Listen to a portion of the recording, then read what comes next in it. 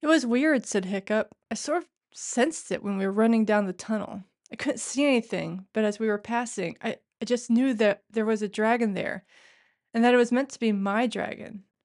I was going to ignore it actually because we were in a bit of a hurry, but then you said about not having a dragon, and I went back, and there it was, lying on this shelf in the tunnel, just as I'd imagined it would be.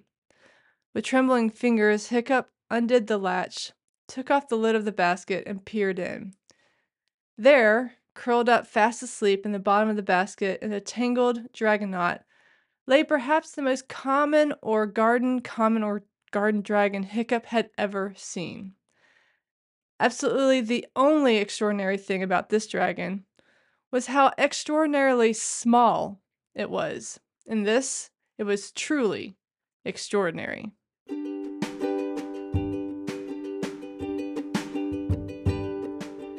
Well, happy Lunar New Year to everyone. Welcome to Zoonotable. We're entering the Year of the Dragon. So when planning this Zoonotable for the occasion, I knew immediately what book I wanted to share with all of you.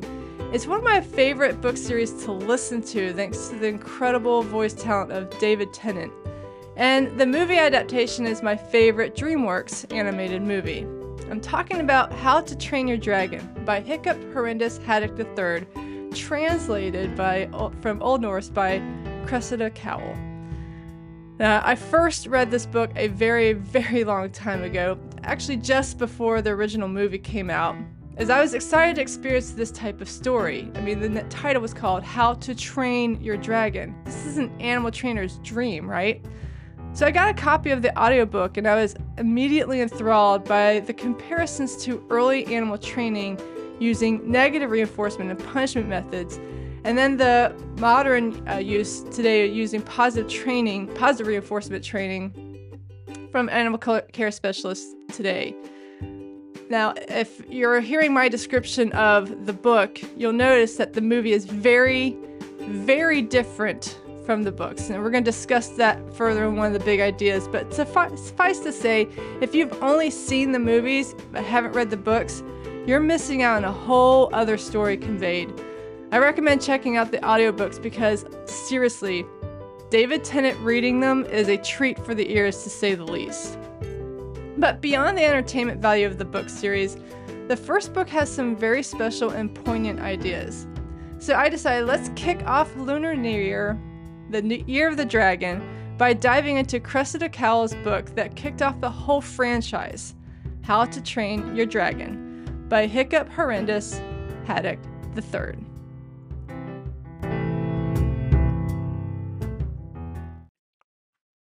And we'll start with big idea number one. Becoming a hero usually isn't easy. Quote, "The point is, I just don't see how I'm ever going to become a hero," said Hiccup gloomily. "I am the least heroic boy in the whole hooligan tribe." "Oh, pshaw! This ridiculous tribe," fumed old Wrinkly. "Okay, so you're not what we call a born hero. You're not big and tough and charismatic like Snotlout. But you are just going to have to work at it. You're going to have to learn how to be a hero the hard way." That's right. The hard way to becoming a hero. You know, becoming a hero isn't as glamorous as many movies and media make it sound like. Most of us aren't born with Superman's strength, speed, and powers. We don't have billions of dollars like Bruce Wayne or Tony Stark. Now, not that these heroes had it easy, mind you, but the idea of becoming heroes isn't usually the same as what it usually takes to become heroes. It takes grit, determination, and perseverance. You must be willing to put in the hours, the practice, and the commitment. You have to practice the skills necessary every single day. First, I think you must understand what a hero actually is. The ancient Greeks came up with the word hero, but it didn't mean vanquisher of villains or big, strong, brave guy. No, the word hero means protector. A hero has strength for two.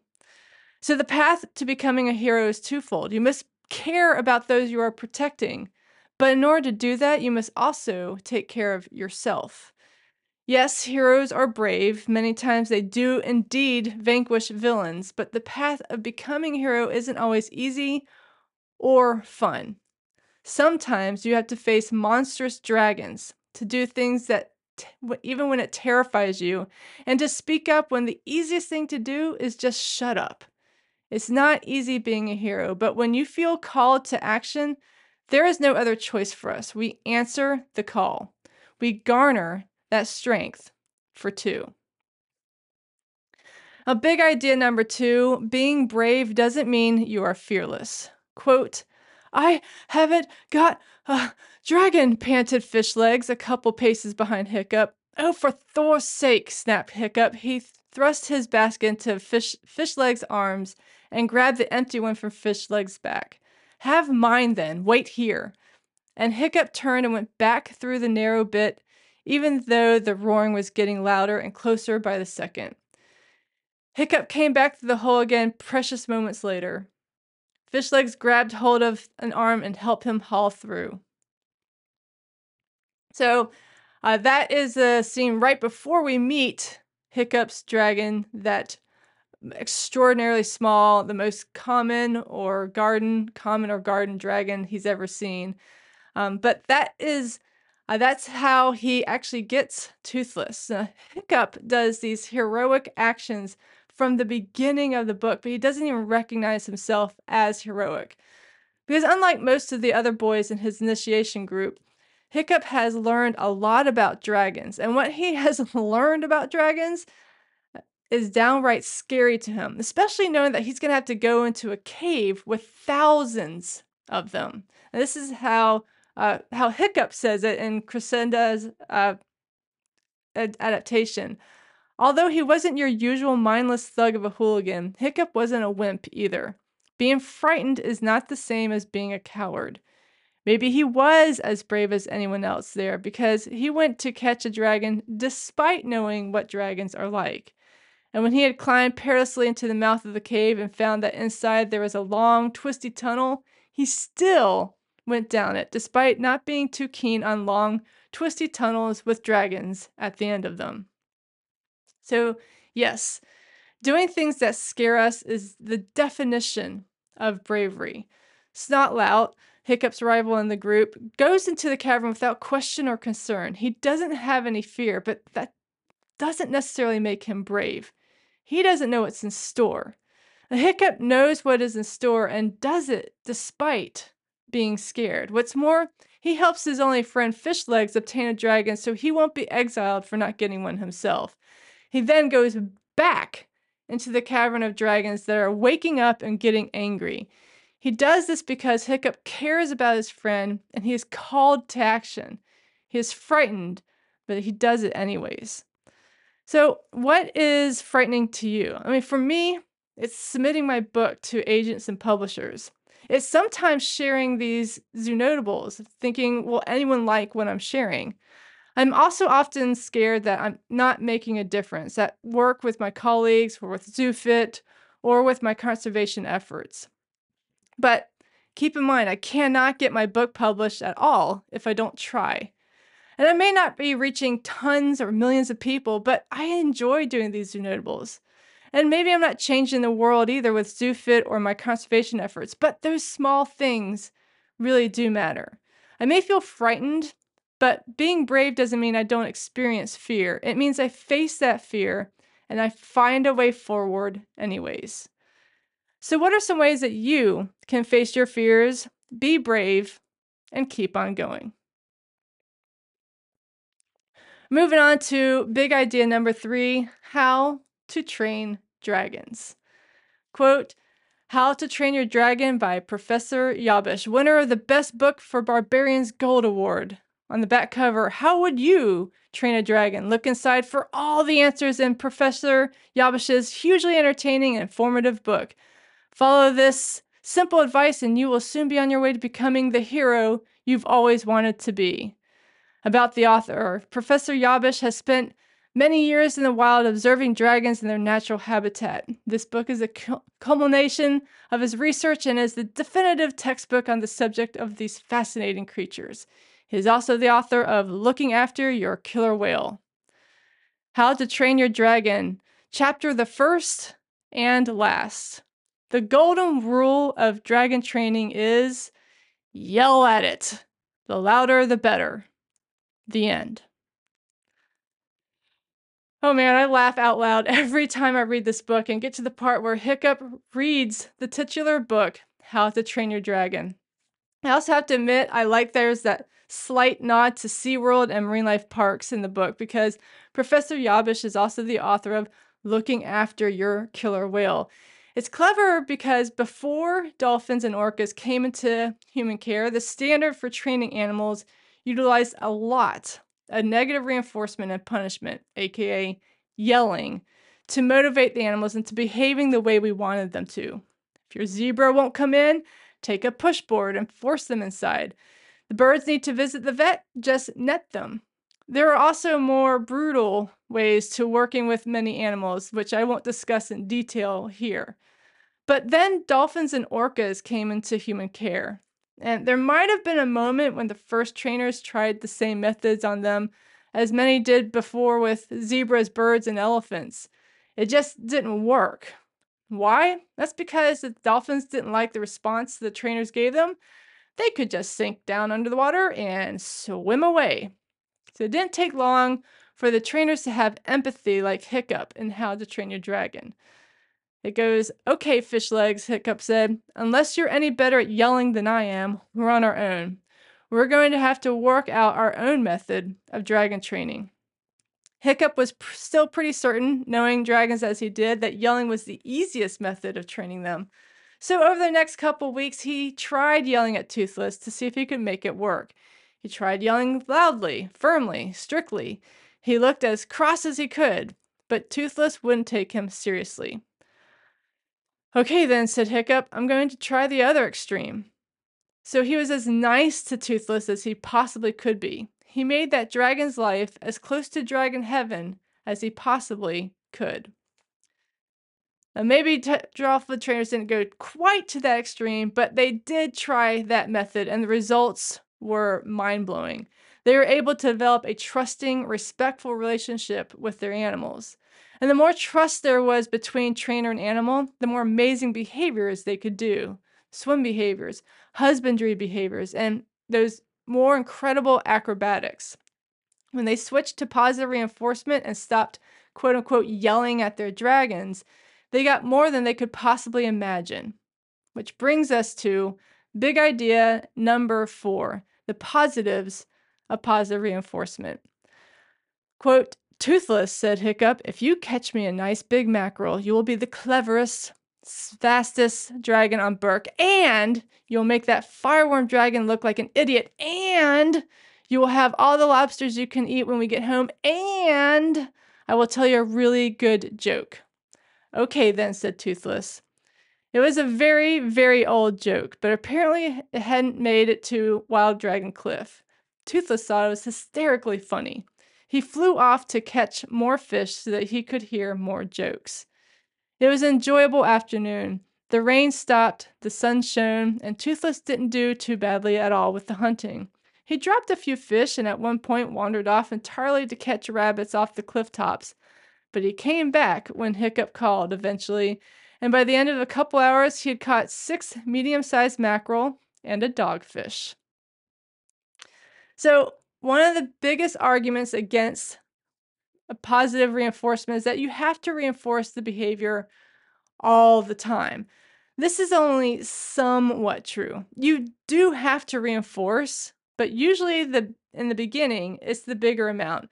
But as it becomes easier and easier for the learner, in this case the animal, the less reinforcement you actually need. So while Hiccup at first promises all the rewards he can think of for Toothless, the more fish Toothless brings, the less Hiccup actually has to do for each fish. Toothless is essentially catching more fish just to hear more jokes. He's already earned the lobster dinner and the flattery from Hiccup. On the opposite side, for just those wondering, when you use punishment, you have to escalate your punisher as the animal becomes desensitized to it. So you have to yell louder, you have to yell more often and use harsher language. And at some point, even yelling won't motivate the animal anymore. which is what happens when the Vikings and the dragons come across the sea dragoness Giganticus Maximus. I had to check those notes there. When the Vikings don't frighten the monstrous sea dragon away, the Vikings' dragons actually just desert their masters. Yelling doesn't motivate them, and they just fly away. Such is their nature, as even Toothless describes. The thing about us, the dragons, said Toothless, is that we're survivors. We're not like those sappy cats or dumb dogs falling in love with their masters and yucky things like that. The only reason we ever do what man wants is because he's bigger than us and gives us food. Only that description of dragons isn't what happens with Toothless. So when that sea dragoness Giganticus Maximus shows up, all the other dragons desert their Viking masters, but Toothless doesn't desert Hiccup in his greatest hour of need. Hiccup faces that sea dragon on his own, and he almost wins, but then something terrible happens. The other dragons flee for their lives, but Toothless does not. Quote, Toothless was about to use this opportunity of Stoic's obvious distraction to sneak off to a place of safety when something stopped him. Nobody knows what that something was. It was a moment which changed the whole worldview of the hooligan tribe. For centuries, we have believed that it is impossible for dragons to consider a selfless thought or a generous action. But what Toothless did next is impossible to explain as being his own best interest at the time. Something kept Toothless from flying after the other deserting dragons. Maybe somewhere in that self-centered green dragon heart of his, he was fond of Hiccup and grateful for the hours he had spent looking after him, not shouting at him, telling him jokes, and giving him the biggest and juiciest lobsters. Dragons are selfish, argued Toothless to himself. Dragons are heartless and have no mercy. That's what makes us survivors. Nonetheless, something made him turn around, and something made him fold his wings back and fly like a dragon blur to the great monster on the cliff tops, which really was not in Toothless' best interest. So in the end, both Toothless and Hiccup come out of the experience as heroes. And I honestly, reading through this book, it wouldn't have been possible without that positive reinforcement, without that trusting relationship that Hiccup built based on respect for his dragon. And this is how animal trainers work with their critters today, using positive reinforcement. The results are literally no less astonishing and beautiful than a dragon coming to save the day. And I also have a further question for you. If positive reinforcement can work miracles on dragons and modern zoo animals, what do you think it can do for you and your life? Can we start using it to promote a better way for developing healthy habits or self-care practices? Or maybe we can just use it to make life a little more enjoyable. And finally, for our really pretty short new year, a new lunar year, year of the dragon, big idea number 5, the message from the movie. Quote, this is Burke. It's 12 days north of hopeless and a few degrees south of freezing to death. It's located solidly in the meridian of misery. My village, in a word, sturdy. And it's been here for 7 generations, but every single building is new. We have fishing, hunting, and a charming view of the sunsets. The only problem are the pests. You see, most places have mice or mosquitoes.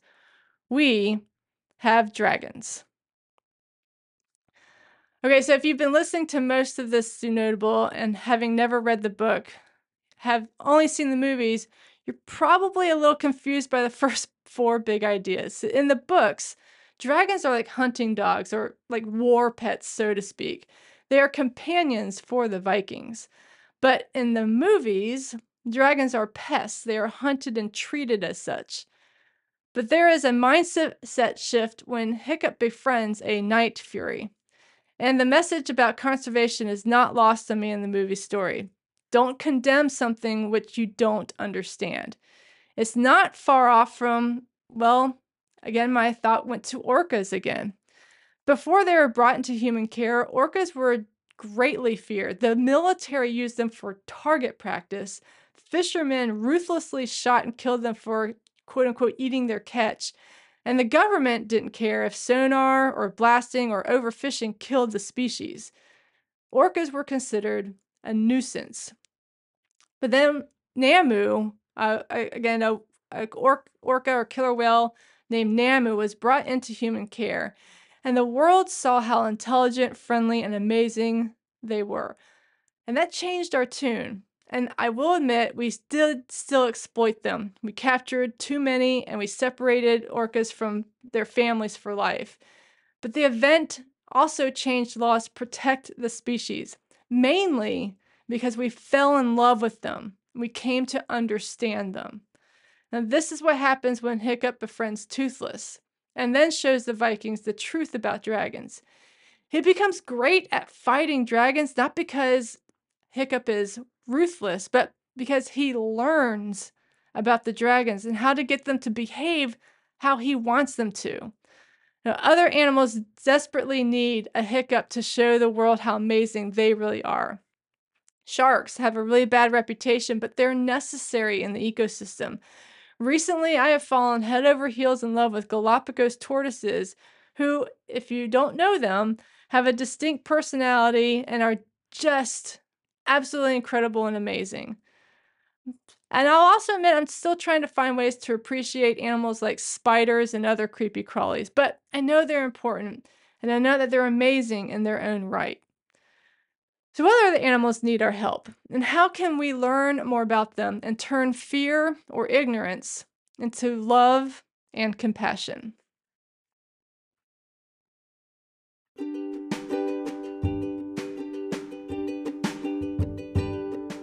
So there you have it, How to Train Your Dragon. We're celebrating the new lunar year of the dragon. I'm so excited for this year ahead. Again, have the Year of the Dragon inspiring How to Train Your Dragon. I think I'm going to have a few more quote-unquote dragon-themed books throughout this coming season, so keep a lookout for that. And if you're interested, you can find How to Train Your Dragon series at your local library, or you can do what I highly recommend. Download what's called the Libby app. You can get free audiobooks from your library onto your iPhone and just listen to David Tennant narrate the story again. It's absolutely worth it. Totally do that. And if you like a copy of this book yourself, consider joining ZooFit's Pride on Patreon. Each month I'll be giving away a copy of one of my Zoo Notable books.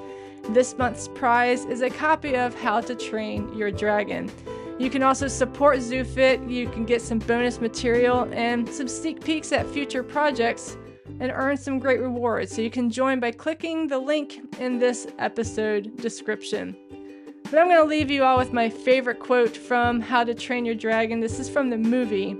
Stoic tells Hiccup, "We need more of this around here." And then Hiccup says, "You just gestured to all of me."